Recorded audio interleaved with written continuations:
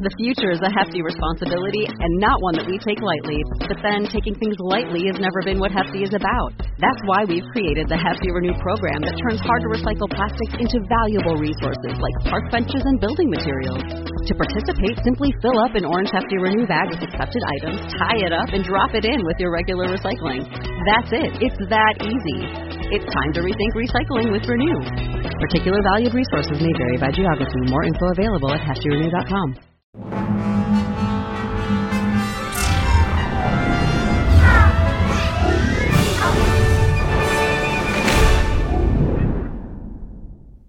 Hey Rebel Rouser, I'm Alan Voivod and this is Star Wars 7x7.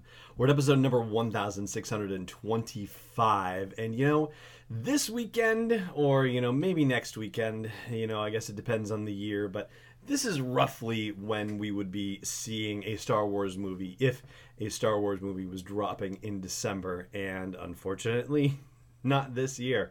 So, as a result, I thought it would be a nice idea to talk about a couple of storylines that take place either proximate to or immediately after The Force Awakens, and give ourselves a little room to play inside that space, because that's still where a lot of the mystery is. We have no idea how this whole story is going to shake out with the sequel movies.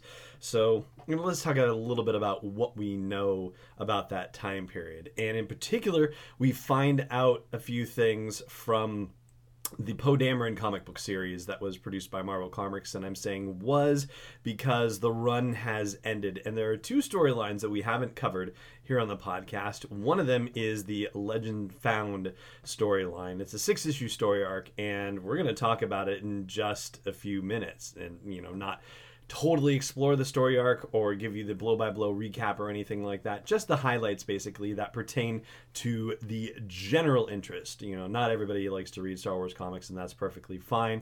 But there are some story elements that I think any fan might be interested in hearing about, and so that's what we're going to focus on.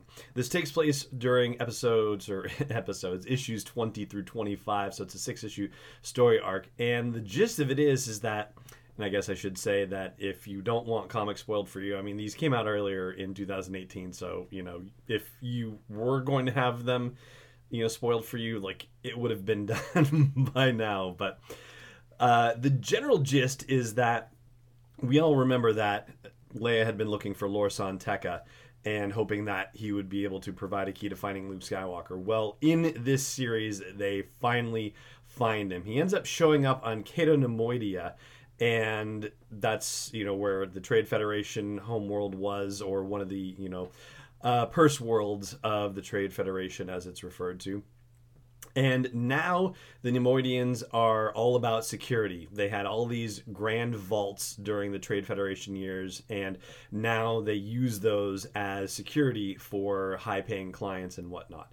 So it turns out Lor San Tekka is after something called a Kazareth device. And a Kazareth device, he's not after to steal it. He's actually been trying to get a look at it and petitioning the owner of it to allow him to examine it, and the owner has not been forthcoming. We don't know who the owner is, and that's kind of a tantalizing mystery.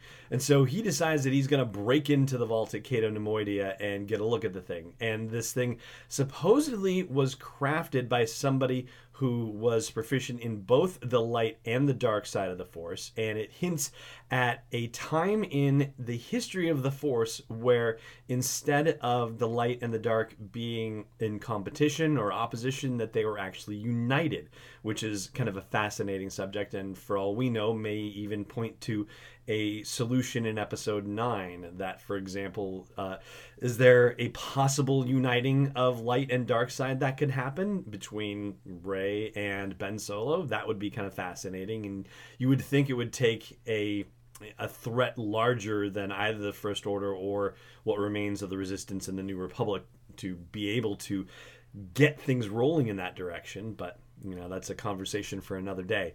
Anyway, so it turns out that the Resistance, through C-3PO's infamous droid spy network, finds out that Lor San Tekka is being held because he's captured in the attempt to see this Kazareth device. And so they hatch a plot to go get Lor San Tekka, and things go well and then horribly awry and then well again, as things do. In the midst of everything, there is genuine humor in that Jess Pava, who is one of the pilots who survived The Force Awakens and is subsequently not seen in The Last Jedi, but we presume is out and about helping to recruit people to, get back in the fight. She is apparently viewed as the great destroyer by all the astromechs because every astromech that works with her seems to get blown up. And so there's a lot of comedy that happens around that. And also a bit of tragedy when one of the astromechs that finally decides to help her out ends up sacrificing itself on her behalf to save her from an incoming missile. So a very funny and very bittersweet ending to that story arc. There's also a story arc that gets into the soap opera realm with Snap Wexley, who is, of course, Greg Grunberg in The Force Awakens, and who will be coming back for Episode 9, and his love interest, Carrie Kun, Kun, and she essentially is saying, I'm getting too distracted because our relationship is getting too intense and I want to break it off for a while. And Snap is not happy about that at all, and over the course of events, they decide, this isn't really working, and so they end up getting married at the end of the story arc. But when all of this is going on, Snap Wexley is finding himself distracted in his own right, and so it kind of opens up the discussion as to whether Snap is distracted by what's been going on with Carré and whether that is the cause for him making the mistake of allowing the First Order to find the resistance base on D'Qar in The Force Awakens. That his head wasn't in the game, or at least, Carré's wasn't in the game, and that's why she was saying she wanted to take a break.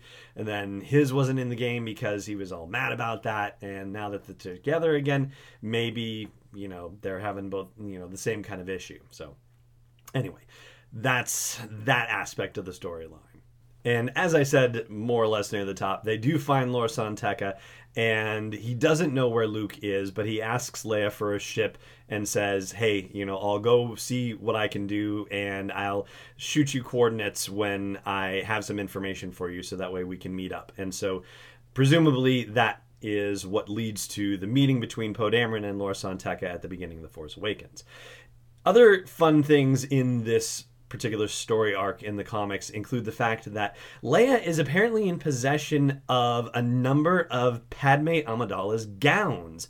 And she says in dialogue during the course of this story arc that she only knows her mother through the things that she owned and stories from people who knew her, which I thought was rather fascinating. And she also muses as part of this ruse that she'd hoped that she would be passing the dresses on to a granddaughter someday.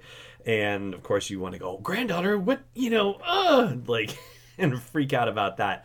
But no intimations that there actually is a granddaughter kicking around or anything like that. I don't know. We don't know what Luke and Ben were up to in their years traipsing about the galaxy. Maybe he sowed some wild oats. I don't know. It's possible, but I wouldn't read too much into that. And there are two other little tidbits that I want to share with you as well that tie in to a novel that has previously come out and also potentially to episode 9 as well. Before I do that, though, I do want to say that I hope you will consider subscribing to the show so you'll get further updates. We'll talk about the final story arc tomorrow. And I hope you'll also consider supporting this daily dose of Star Wars joy at patreon.com/SW7x7 and join the community there.